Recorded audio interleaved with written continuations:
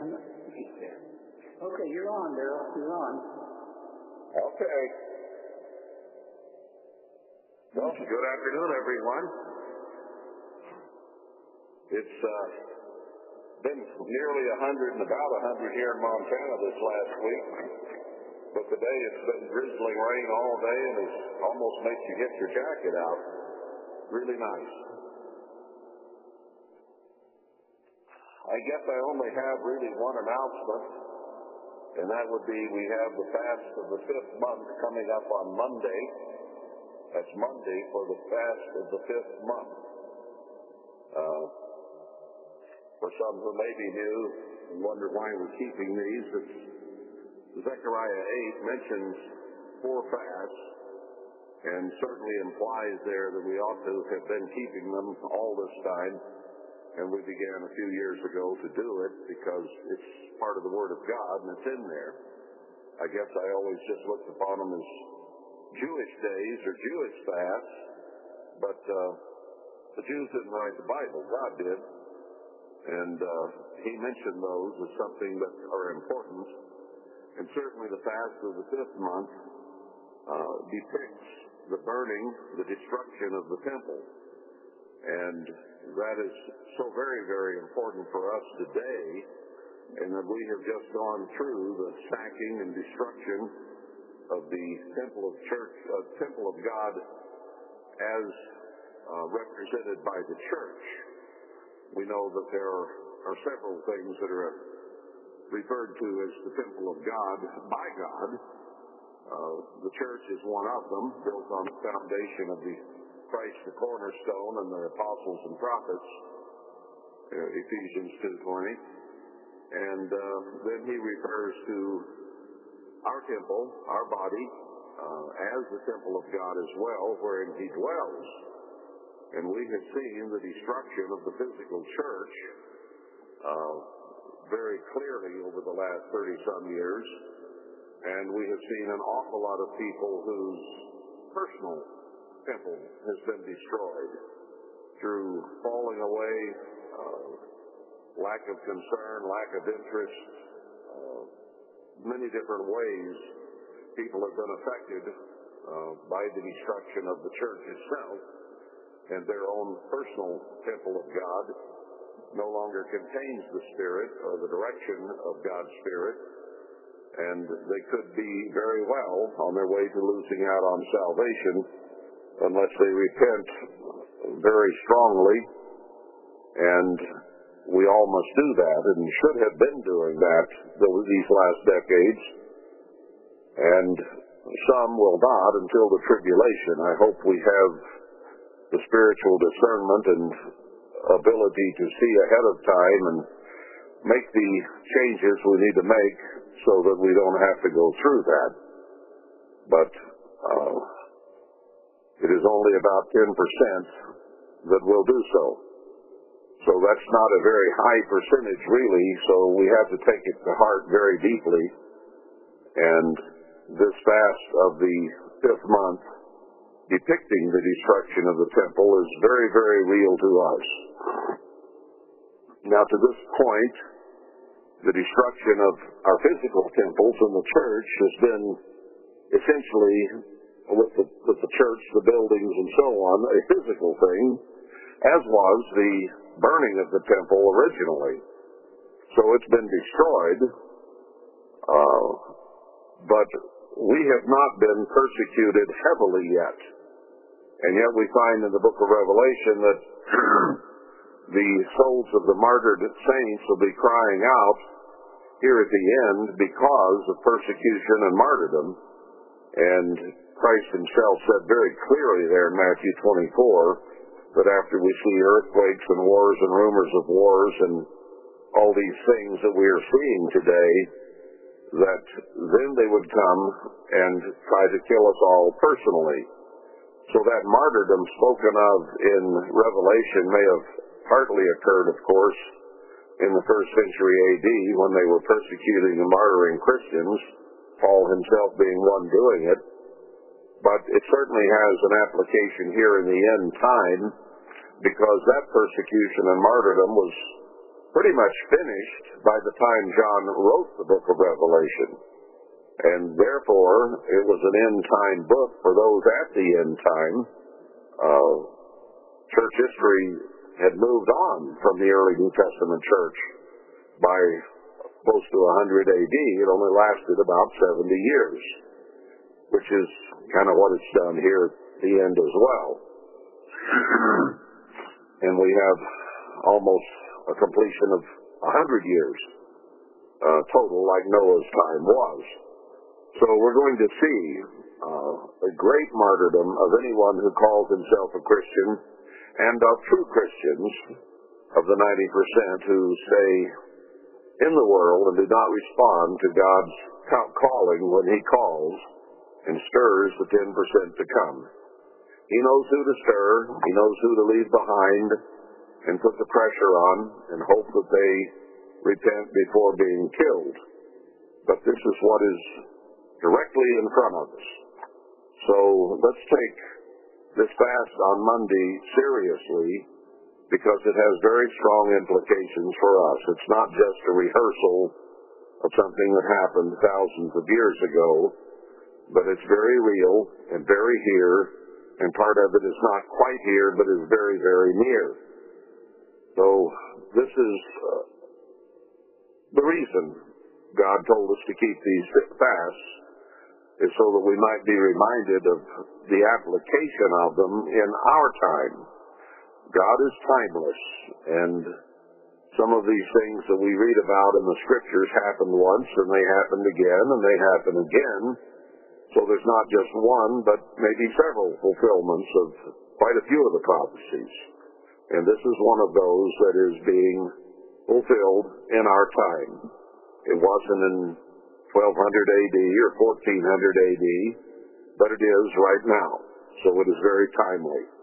So beginning Sunday night, tomorrow night, we have a 24-hour fast of the 5th month. Now let's get on toward sermon. We've been going through the book of Ephesians. In the first 3 chapters, Paul basically is talking about what God has done for us, how He planned it long, long ago, and was then beginning to fulfill it, especially in the New Testament church, and then even more in some respects, especially here at the end time, to wrap things up. And the book of Revelation was written again to the end. In Revelation 2, they're talking about the church at Ephesus. He mentioned the same aspects John did that Paul is talking about here in Ephesians once he gets into it, as to what their real problems were and what they needed to do. But for the first 3 chapters, there are hints of what maybe needs to be done, but it's primarily about what God has done, how He's planned it, the incredible opportunity that He has given anyone whom He has called, and how we ought to respect and cherish what He's done for us and love Him for it, and give all of our attention, number one, to Him. That's the first 3 chapters summarized very quickly. Now let's move on to chapter 4, which begins with, I therefore, the prisoner of the eternal. So now he again calls on the authority that he has been given, and how he himself is a prisoner of God, a slave, one who is at God's direction to do everything that God says. It is a voluntary enslavement. God had invited him and us to be a part of what He is doing. Well, I say it's voluntary. In one sense, with Paul, it wasn't completely voluntary. God just flat struck him blind to get his attention. And then, once Paul began to realize what was going on, he did volunteer. So ultimately, it was voluntary, even though you might say, well, striking him down didn't look too voluntary. Well, it got his attention so that he could and would volunteer. And he did that to one degree or another with all of us. He had ways of getting our attention. Some of them were pretty dramatic, some not so much so. But he had to show us where the truth was. And it was pretty startling to most people who began to learn the truth, because it was something that they had never been introduced to in much of any way, in whatever church they were in or not in. That truth was simply not there. The understanding of God's plan was not there. The Jews might have had a little more because of their somewhat comprehending the Old Testament, but even they did not understand the plan of God. Never have in the past, and still don't. So this is a miracle, is what Paul has been getting across. So then he says, therefore. And when he says therefore, that is an attention getter. Because therefore means that, considering everything that has just been said, you now are going to be compelled to do something. So he gives understanding, he gives inspiration, he gives motivation, and then he starts getting down to the things that need to be done as a result of the things that God has done for us. So he's going to make it clear here that we owe God. He does not owe us. We have to give back for what he has given to us. We do not love God because we're so wonderful. We love God because he first loved us. You couldn't have loved God before he loved you. Some people think they may have loved God from the time they were a little child. No. He loved us from before the very creation. Before we were ever born, he loved us, because he set it in process so that we would be born, so that human beings would be here, and he could begin to work with them. So he loved us before the foundation of the world was even set. And anything we give back to him is indeed that, giving back what came from him. It even says, it is not our faith, but his faith. Well, how so? He formed the plan. He believed he could accomplish it. He had faith in his capability to do what he dreamed, to do what he thought, to do what he then said and proclaimed, and said, let it be done. And it was done. So that kind of faith and confidence and trust in he and his son's capacity and ability is what made it possible for all these things, beautiful things on this earth and out in the heavens that we see, to be done. So that faith, that confidence that they had was then manifested in the things that they created.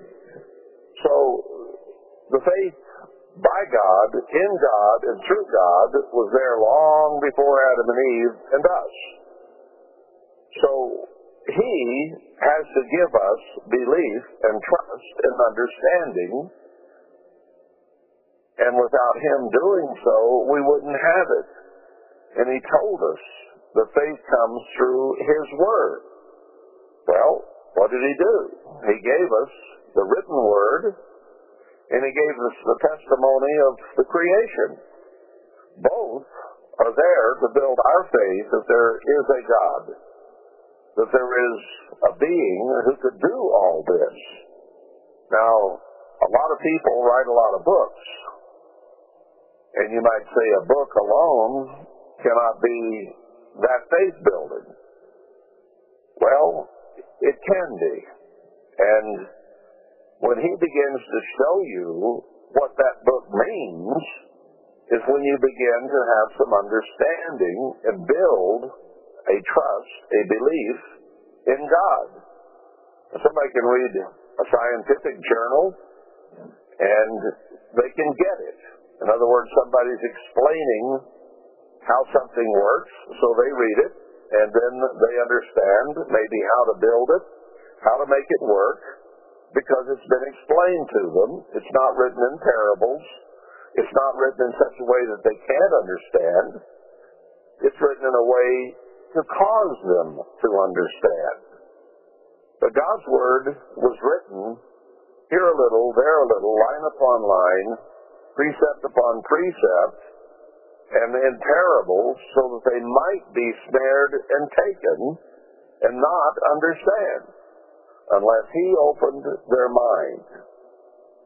So, trust in the plan of God, trust in God Himself then, came from Him. It's not something we generated. It isn't something that somebody told us when we were 5 years old as a God, and we suddenly had faith. Faith from God, the faith of God, is very rare indeed, and Christ even said, "Will I find it when I come to the earth?" So it's not something you generated if you think you're that spiritual. It's something that came to you when you began to have your mind opened and somebody showed you the truth of God from the Scripture. And once you understood the basics that were taught to you by men from God, and you had the Holy Spirit with you and later in you, then you could read and understand the Scriptures much more on your own. But you had to be led there. You had to be shown. And the kind of faith that you and I need is a living faith whereby, from the words of God and the creation around us, we have come to trust and believe in Him. And this word that we're reading from today is written in such a powerful way that when you do understand it, you can go from the book of Genesis to Revelation and all in between, and everything fits perfectly together, even with some translation difficulties here and there. You can't miss the flow because it's there. And a few little technical things can be cleared up by looking at Hebrew or Greek. But you don't need Greek and Hebrew in order to understand the Word of God.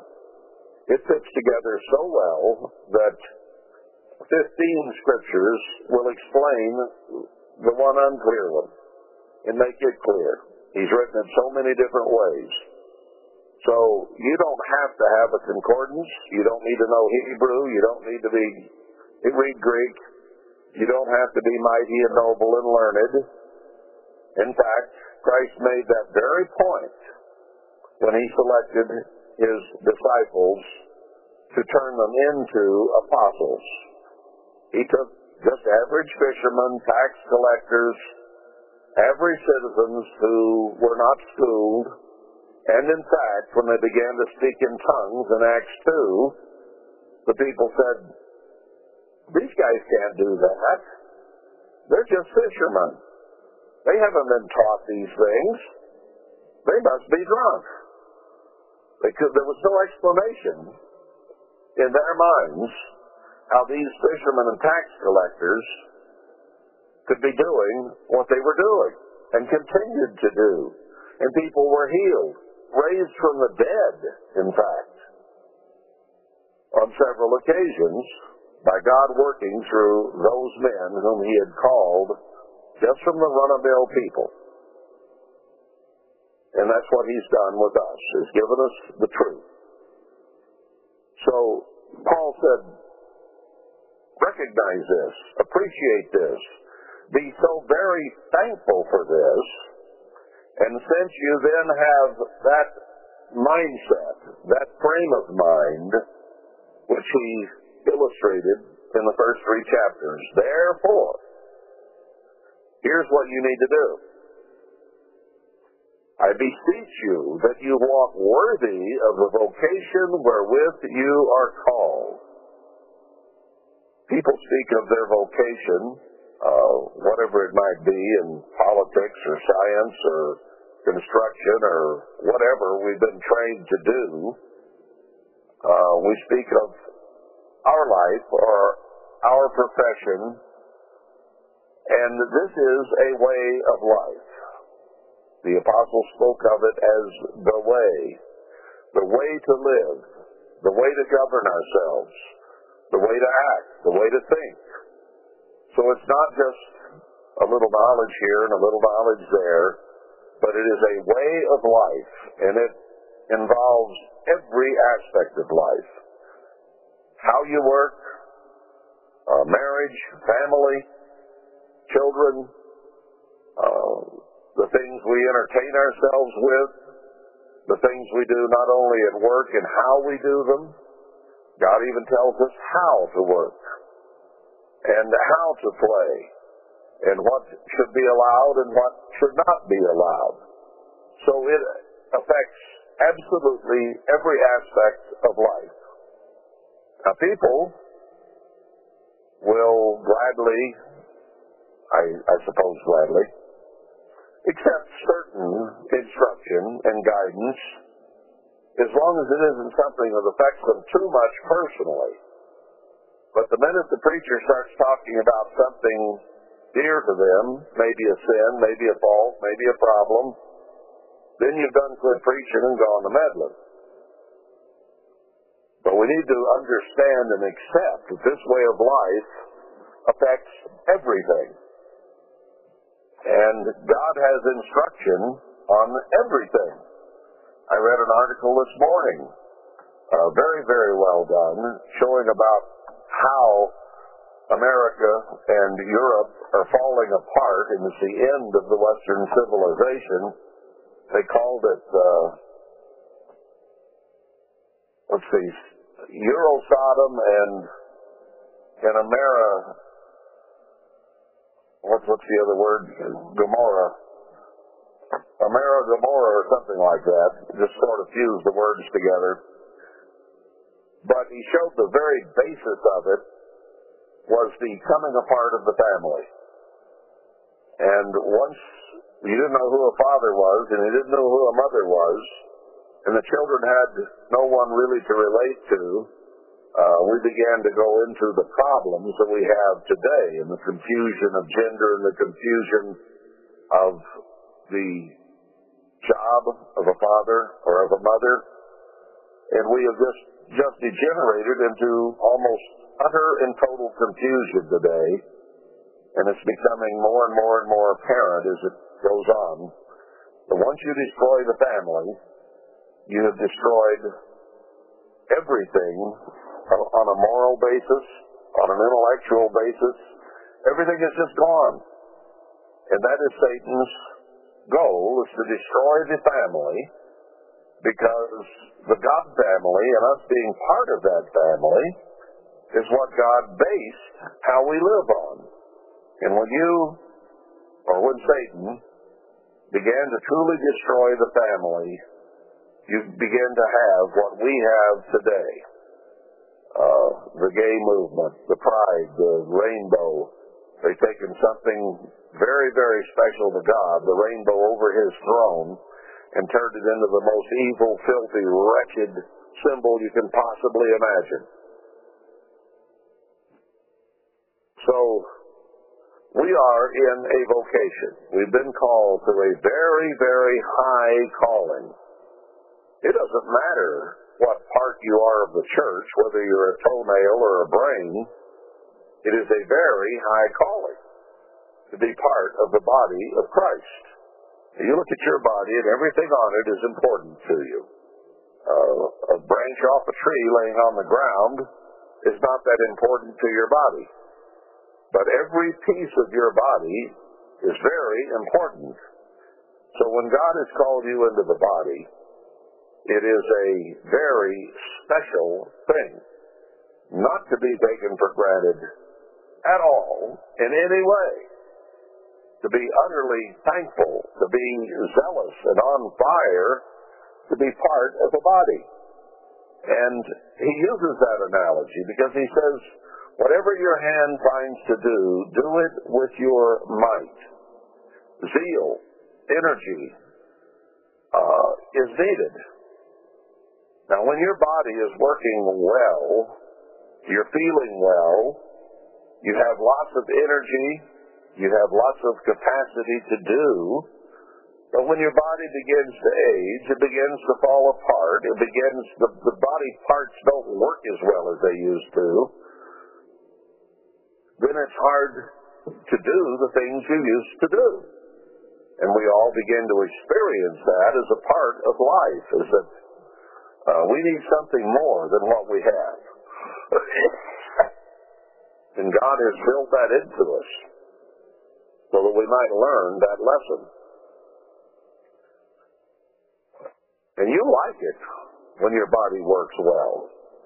I can remember running in races and doing sports, and when my body was in top shape and healthy and I was very young, I could do things that I can barely remember today. Certainly can't do them anymore. But I liked it when everything worked in sync and worked beautifully. Well, that's the way our spiritual needs to be. So it's a vocation, and we are to walk worthy of it, not let down, which these people were doing. They'd lost their first love. So then he says that, with all lowliness and meekness, with long suffering, forbearing one another in love. Why do we get upset with each other? Why do we get offended? We are told in Scripture not to be offended, let nothing offend you, and we're also told, do not give offense. So we're to do neither one. We're not to take offense or give offense. And when we are offended, that is contrary to our vocation and our way of life that God has called us to lead. And when we offend others, we're also breaking that trust and that agreement of how we will think and how we will live. Now, when we get angry and we get offended at somebody because of some slight or something they said about us or some gossip about us or whatever, we feel justified. Yes, they really said that about me, and I'm angry. Well, that's your pride. That's your vanity. That's your self that is in your own way when you get that way about something someone said. Now, the old saying was pretty much true. Sticks and stones may break my bones, but words will never hurt me. They can hurt your feelings, but they're not going to hurt your mind, your body, yourself, unless you let them. You don't have to let them get you all uptight just because somebody thinks you're not what you think you are. So he said, do this with meekness and long-suffering, patience, in other words, giving each other space and opportunity, forbearing one another in love. You forbear something. Somebody gets angry, they say something maybe they shouldn't have said. It's going to happen. Every one of us does it at one time or another. We'll say something we should not have said.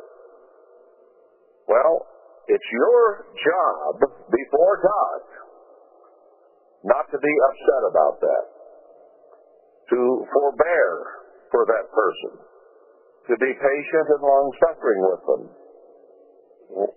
They're the one that made the error. They're the one that said something that was out of school, shouldn't have been said. Why let it ruin your day?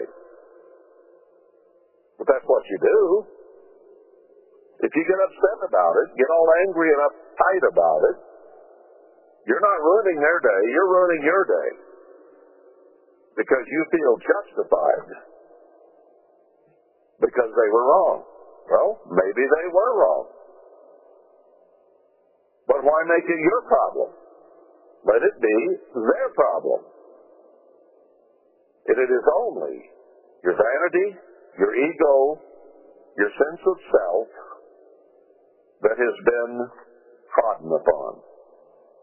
And we're supposed to be getting rid of pride and vanity and ego in any case. So when somebody gossips about you, says something slanderous, says something true or untrue that you don't like to be repeated or heard, here's your chance to be humble, to be meek, to be patient, to be loving and kind and caring, and show them love instead of anger. This is part of our spiritual growth. And when we catch ourselves doing this, then this should prove to us that we still have growth to do. If we act like a 4-year-old or a 6-year-old when somebody says something about us, then we have quite a bit of growth that needs to be accomplished. So then it is not, as I said, their problem. It becomes our problem because we were offended. And God tells us very clearly, do not be offended. So I don't care how you want to justify it. If you let your feelings get hurt and offended by something someone has said, then you are in the wrong.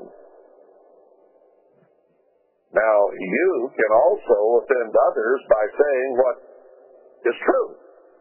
This is true.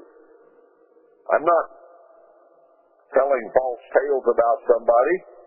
This is true. I saw it. I saw him do it. I heard him say it. So you repeat it. Then you are the one who is in the wrong, and you are creating offense. We have to control our minds and our emotions in both directions. And that is very, very difficult for a human being to do. To take whatever comes and take it in the right spirit and attitude. And he says, if we're close to him, nothing shall offend us. So if you get offended, if you get your feelings hurt, then realize you are wrong. And you need to grow and overcome and change. And when you offend others, realize you are wrong, not just justifying it. So what if you say about them is true? Did it need to be said?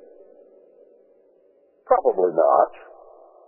99% of the time it didn't need to be said, true or untrue.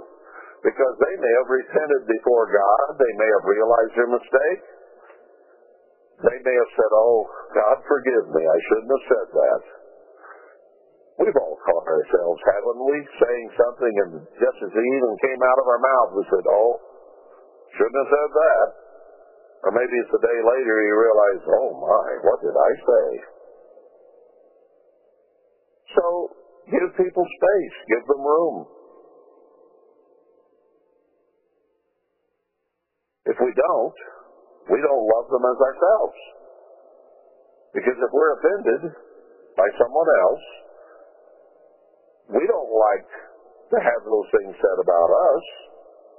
So if you say something about somebody else, and it's not something you would want to be said about you, then you're showing partiality, and you're not loving them as much as you love yourself.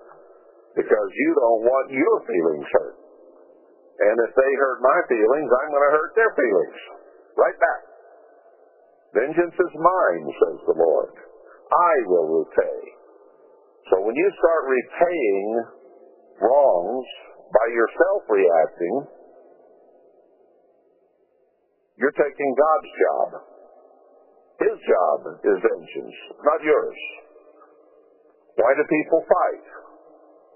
Because their egos have been hurt. Their feelings have been hurt.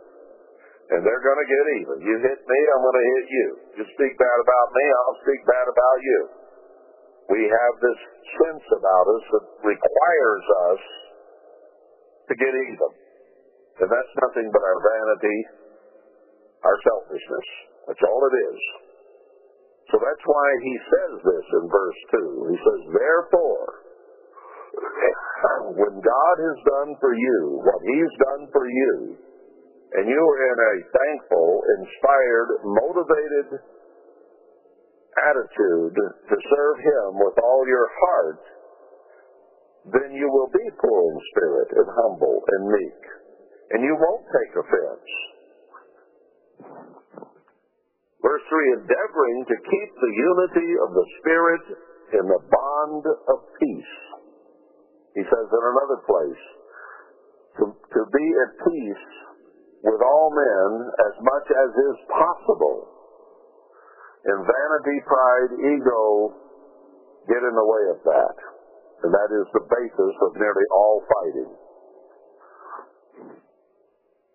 So we are to work to be in the unity of the Spirit. The Father and the Son are totally unified. And Christ prayed in His last prayer, in His last instruction, in John 16:17, that we be one as He and the Father are one. So it is an endeavor. An endeavor is a work. It's an act. It's a thing you work at. It does not come automatically. Peace is an aberration. Peace has to be caused. Peace is not natural. What is natural is pride, ego, vanity, and hurt feelings.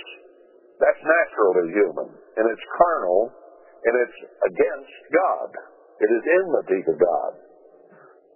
But peace among men is totally an aberration. As soon as Adam and Eve partook of that fruit they were told not to partake of, they immediately had carnal minds and began to blame each other and God and the devil. Anybody but themselves. And that has been with us ever since.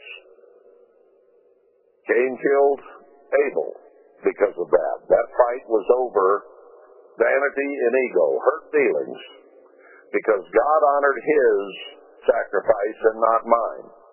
Well, he didn't give the kind of sacrifice God wanted. He couldn't kill God, so he killed his brother. And that's the way it's been from Adam and Eve, Cain and Abel, all the way down to you and me. And our reactions, unless motivated by the Spirit of God, are carnal. And they're against God. So he tells us here to work at keeping the unity of the Spirit in the bond of peace. Blessed are the peacemakers, not the war makers, not the offended, not the ones who get their feelings hurt. That is not God's way. That is carnality. That is Satan's way. Work for the bond of peace, so that we are at peace one with another. There is one body and one Spirit, even as you are called in one hope of your calling. There's only one way to go. There's not two ways or three ways or six ways to go. There's God's way. One way. It's the only one that counts. And only one hope of our calling, and that's to be in the first resurrection and become the bride of Christ. And his bride must be of one. In peace, in harmony, in unity, throughout eternity. And we're not going to achieve that perfectly between now and the time of our change, but that change will be complete, and we'll have no more human nature, no more pride, ego, and vanity. And he goes on, one Lord, one faith, one baptism, one God and Father of all, who is above all, and through all, and in you all. So if you're converted, you've been baptized and received the Holy Spirit of God because of your repentance, then you have his Spirit dwelling in you. Now, You have to react according to the Spirit instead of according to carnality. And the problem is, none of us are converted. Converted means changed. And we are not completely converted. We're not completely changed. And we keep our carnality, our humanness, our Satanism keeps trying to come back. It tries to rule our will. It tries to rule our feelings, our affections, our relationships. It tries to come back in everything. So Paul had to say that he fought himself daily. It's a fight to have the Spirit come out over the flesh. It's a struggle, day in and day out. And sometimes we just kind of give in to our feelings and our emotions and our weaknesses and our pride, and that's why we get offended and give offense. That should not be. We have to be living together in peace and happiness. That takes work from everyone. It's easy to blame everybody else, but everybody else isn't the problem. Every one of us is still the problem, to one degree or another, because we still all have a certain amount of our carnality that we have not brought under the rulership of Christ. It's not their fault, it's my fault. But unto every one of us is given grace according to the measure of the gift of the Spirit. Grace is unmerited pardon. Every one of us is given pardon that we do not deserve, because we are not what we ought to be every day and in every moment. We stray in thought or in action. And we then are given grace that we don't deserve according to the measure of the gift of Christ. He decides how much and when to forgive. Wherefore he says, when he ascended up on high, he led captivity captive and gave gifts to men. What did he tell the disciples he would do? He says, I'll send you a comforter to guide you, to lead you, to instruct you, to help you in this vocation that you've been given. So he did send the Holy Spirit there in Acts 2, and it's been around ever since. Now that he ascended, what is it but that he also descended first into the lower parts of the earth? For him to ascend and convert us, he had to first come down here, and he had to die so that our sins could be forgiven. Because there is no way that we could be given unmerited pardon or grace unless there was some way to pay for what had been done. So his life was far, far, far above and more important than all of ours put together. And he could not forgive us without payment being made for sin, because that's a law. The wages of sin is death. And if any of us had ever sinned or have ever sinned, then that law has to be fulfilled. It has to be paid. And he did it for us, giving up his life and dying for our sins. So we don't deserve his forgiveness and his grace. He created the conditions whereby it was possible, and then he followed through and did it when we began to repent. And that's what he expects of us. Not that we are perfect, but that we are repentant, that we are changing, that we are overcoming, that we are growing. And then he says, okay, I will apply my death in their behalf. I had to first come down and die because I can't suspend the law. It's a law of the universe. It's like the law of gravity that we deal with here on this earth. It isn't a gravitational law isn't the same once you get in outer space. But here on the earth, it is a law that God has said, and you cannot transcend it. You can't overcome it. It's always there. You might have a way of flying above the earth, but if that power is taken away, gravity is always there, and it will bring you down.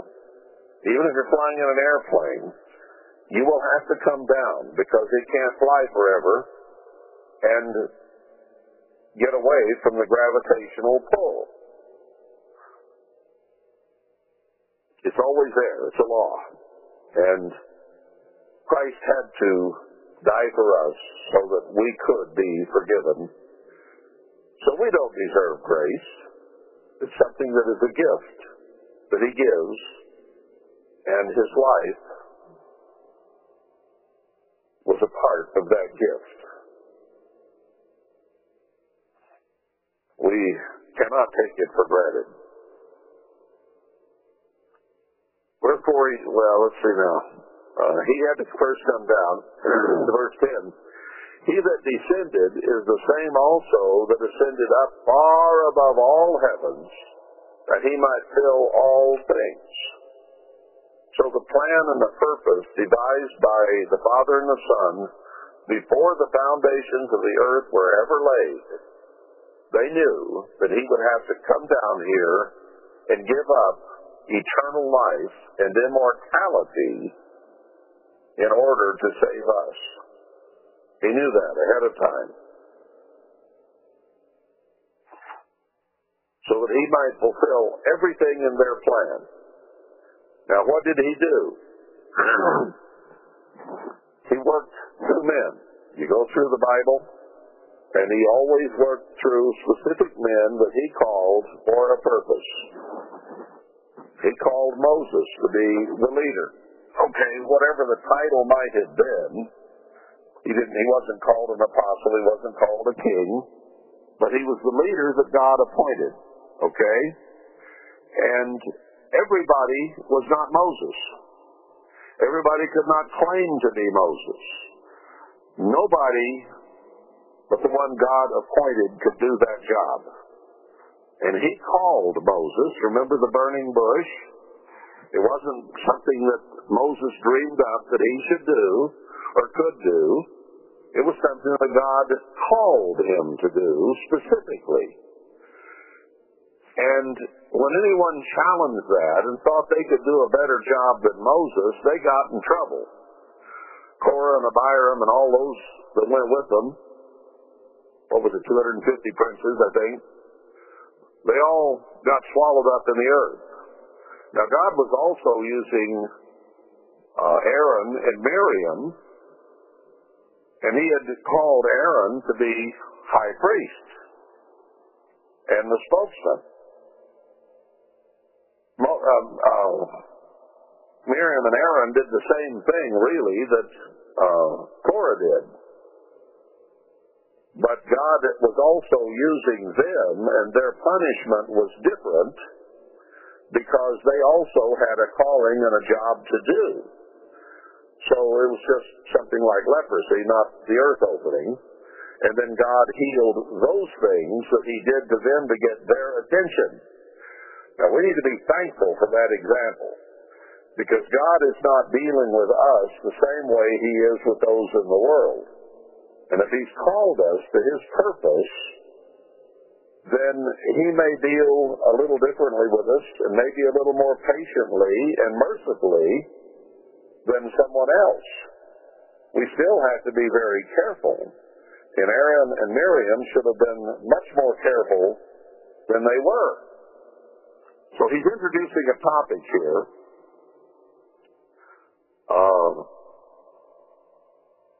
Let's go on and read it. Verse 11. And He gave some apostles, some prophets, some evangelists, some pastors and teachers, God gave these offices. He created these offices.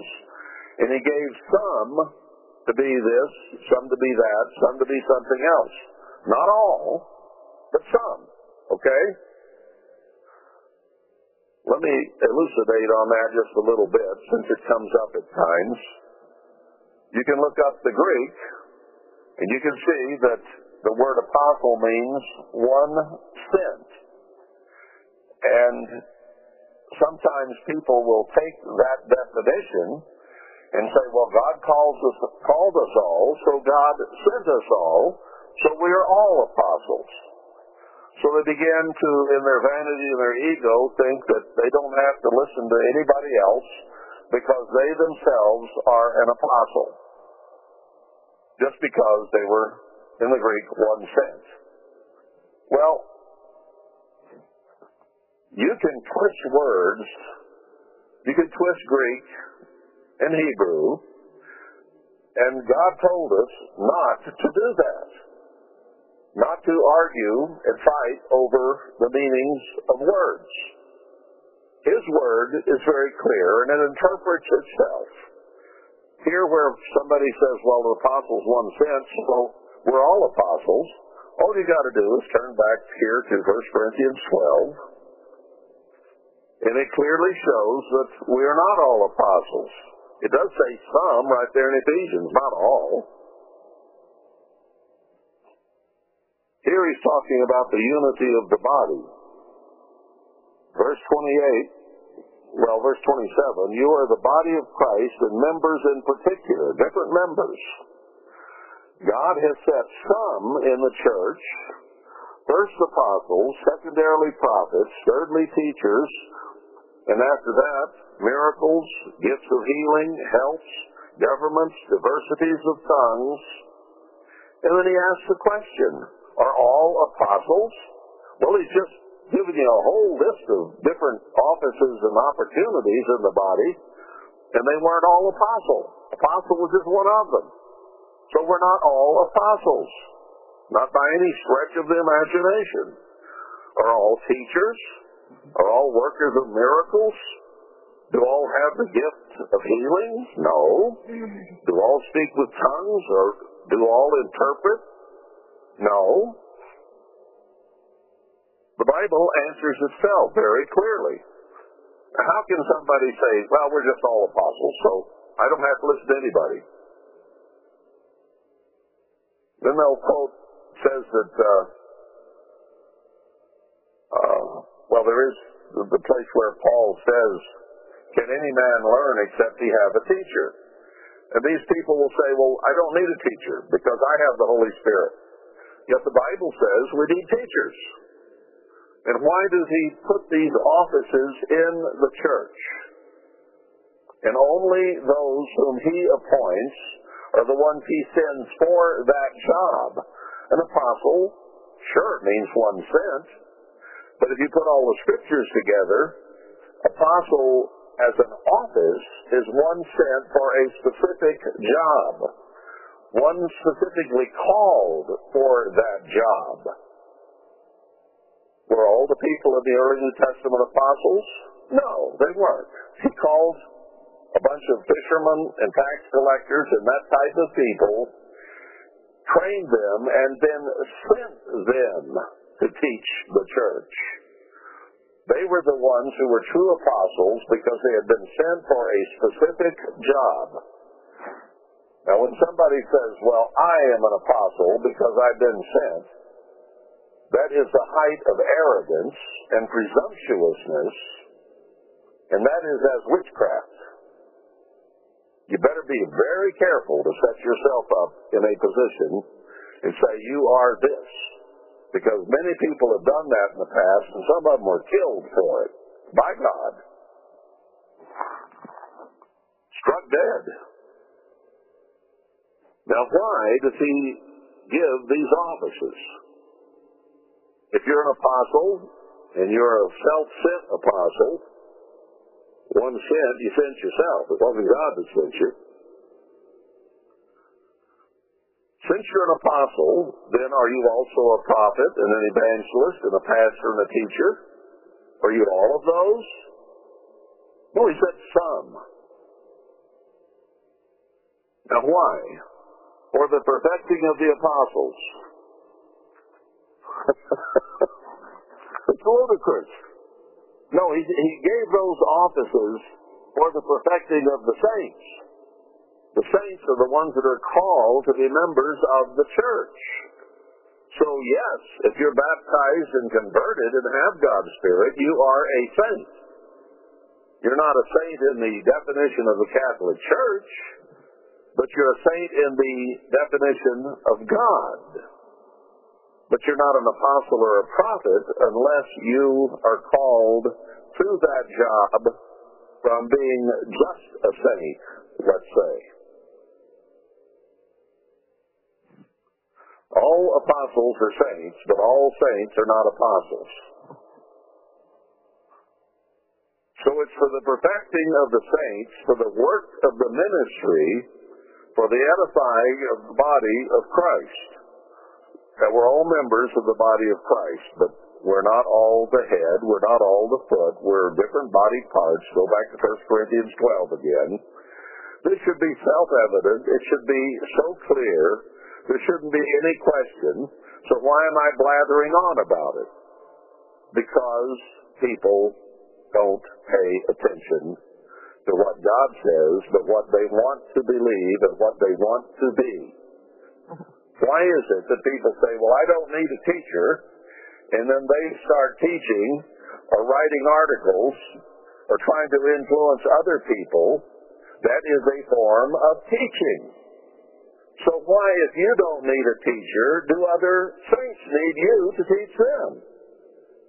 If you don't need one, why do they? But almost invariably, people who say, I don't need a teacher, think they know it all, and then they try to give it to somebody else.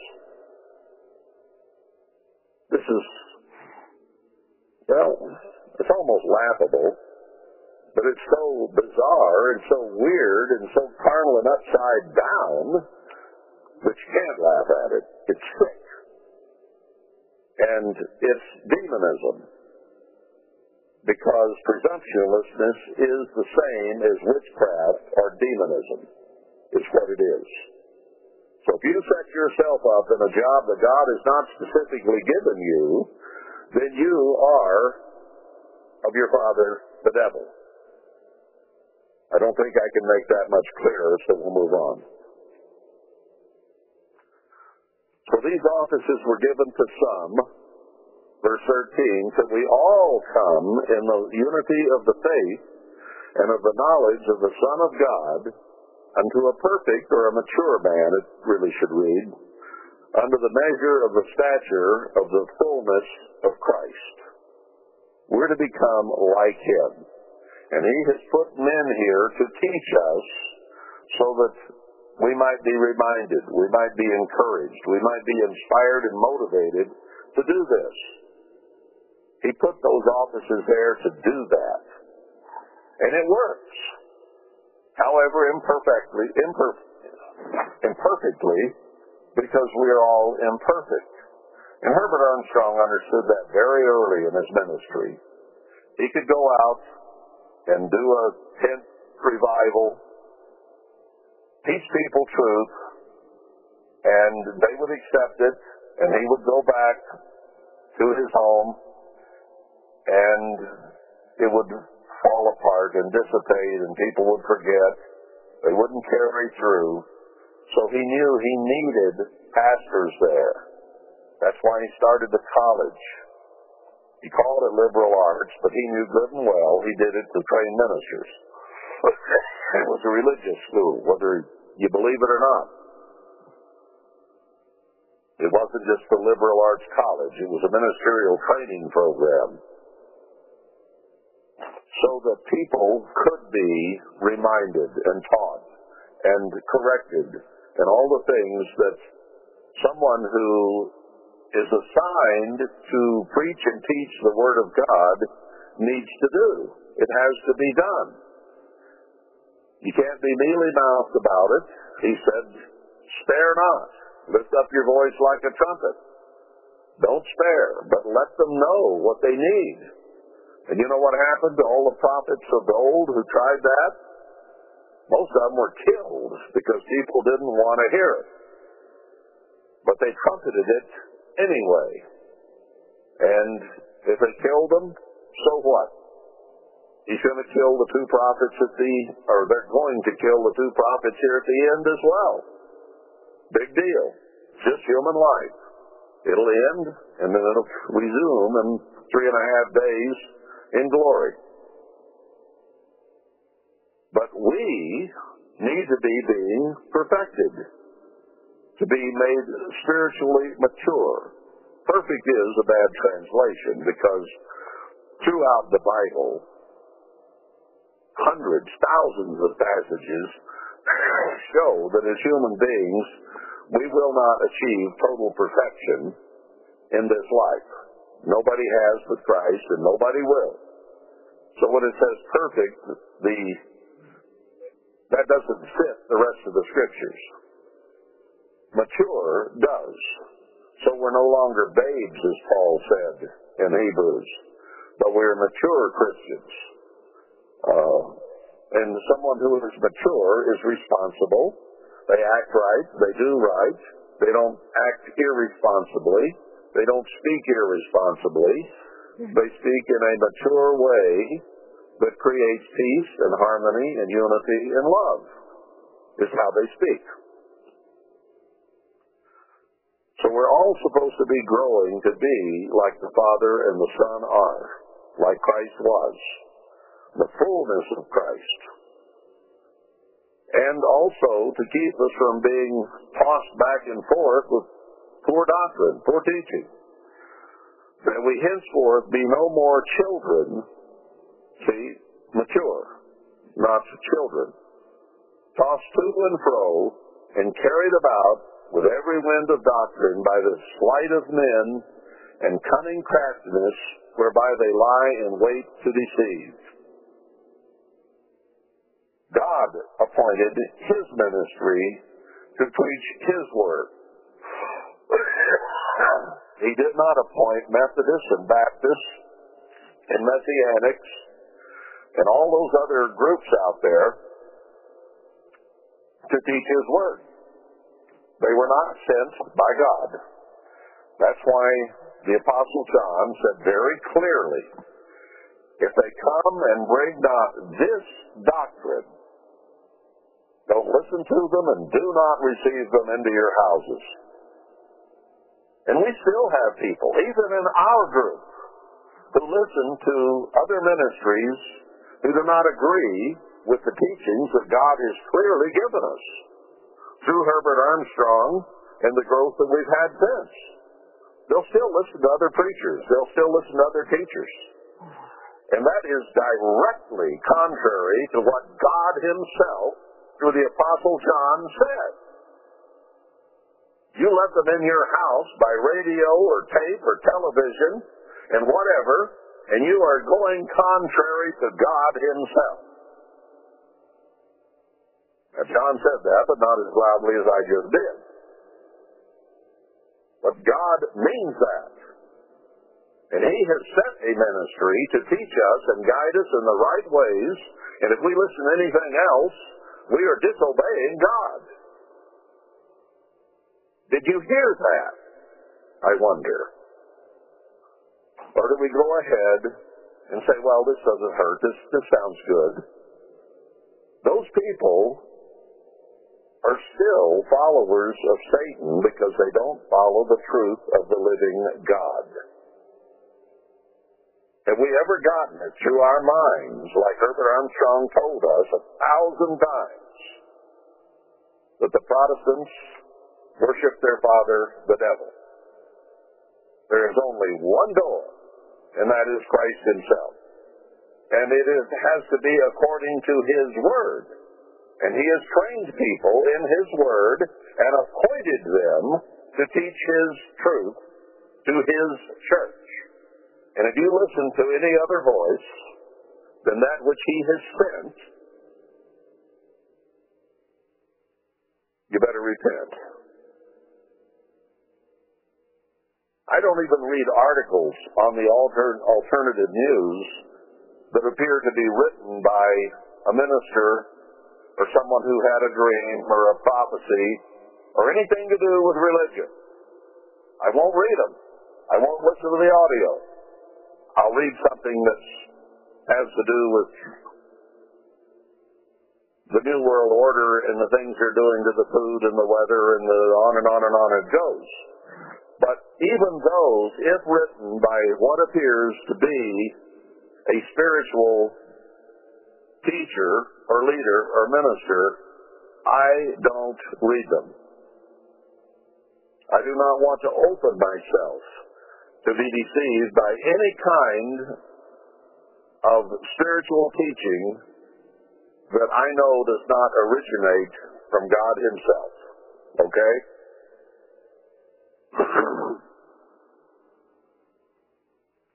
Don't be a child tossed about to and fro by every wind of doctrine, by craftiness and cunningness, by those who deceive, and you don't know.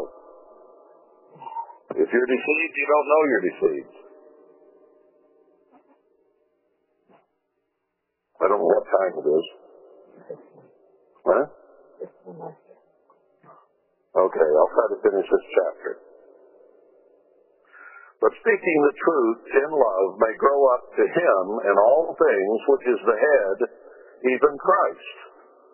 You're not going to grow in the grace and knowledge of Christ if you're listening to anybody who has not been sent by Christ to teach you. And He has done that. And if you haven't found them, you better find them. But you cannot, for recreation or entertainment, or maybe to learn a little something here and there, listen to those whom God has not sent. Satan is very cunning, he is very crafty, and he can lead you astray so fast you won't even know it until it's too late. We've got people who used to be part of the Church of God who now believe the earth is flat. They now believe all kinds of weird, strange doctrines that are not biblical that they got from other teachers somewhere else. Have nothing to do with them. Have nothing to do with their teachers. You can be led astray, as sincere as you might be, and seeking truth as you think you might. Once you've found the truth, stick to it. Don't go looking for something else. And Paul is saying that. Grow up to be like Christ, from whom the whole body fitly joined together and compacted by that which every joint supplies, according to the